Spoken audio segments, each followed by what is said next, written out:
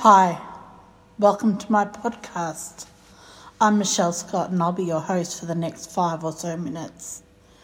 To introduce myself, I'm a music teacher that resides in Melbourne. I love people, music and God, although my upbringing would tell me that I must love God first, everything else second. I guess that's where I begin. Am I really that honest? Disclaimer, the Bible's taught me that the heart is deceptive beyond all things, and my life experiences show me in flashing lights that this is definitely true. Now, there's been a big push in churches over the ages for people to be pure, and that certainly has been my desire. Unfortunately, life isn't always on an even track, and I've really tried to be holy, pure, especially in my mind, but sometimes I find myself let's be truthful, I often find myself wanting to cut corners with this purity thing. Now, before you think I'm talking about physical purity, I'm not. It's that purity of mind thing that I want to get at. Like when I say I'm going to do something that I don't really want to do, or I make an excuse and self-justify. Or when I make friends, do I admit pieces of my life because I don't want to be embarrassed? I mean, that is justified in some circumstances, but do I paint a picture of myself that's not actually real? And now that I think about it, maybe this whole episode is just a royal disclaimer that the stuff I say in the podcast will not be 100% factual, 100% true, etc., etc. I guess saying that out loud makes me feel safe. So there, I've said it.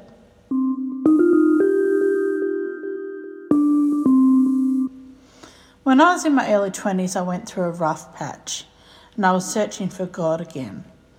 I'd grown up in a Christian home but had very much, like the prodigal child, forsaken my relationship with God. I tested the limits and many times stepped over them.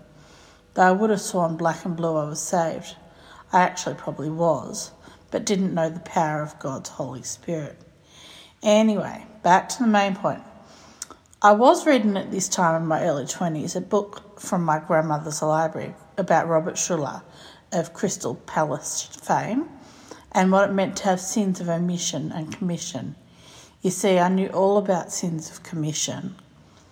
I was quite good at those by that stage, but what I hadn't factored in was that I was capable of sins of omission as much as commission, and that those sins, or when I admitted stuff from my friends, family, people I was in contact with, actually affected the way I did stuff and the outcomes of other people's lives.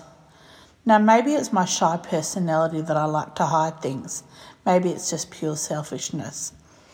And that's what I would do. I'm sure you don't need me to go into details.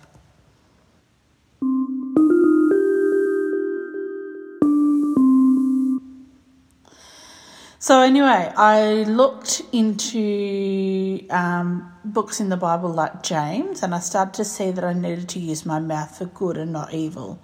I needed to stop sinning. And this excerpt from James 3:5-10 says, "Likewise, the tongue is a small part of the body. It makes great boasts. The tongue is also a fire. With the tongue we praise our Lord and Father, and with it we curse human beings who have been made in God's likeness. Out of the same mouth comes praise and cursing." And when I read words like this, I was confronted by the fact that I'm capable of hurting others, not just by what I say, but by my attitudes, the tongue of the heart, if you'd like, towards them. At this stage in my life, I felt so remorseful, though. I went around saying sorry to everyone for everything. A little over the top, but it certainly started me thinking about being more honest in my quest for purity. Thanks for listening.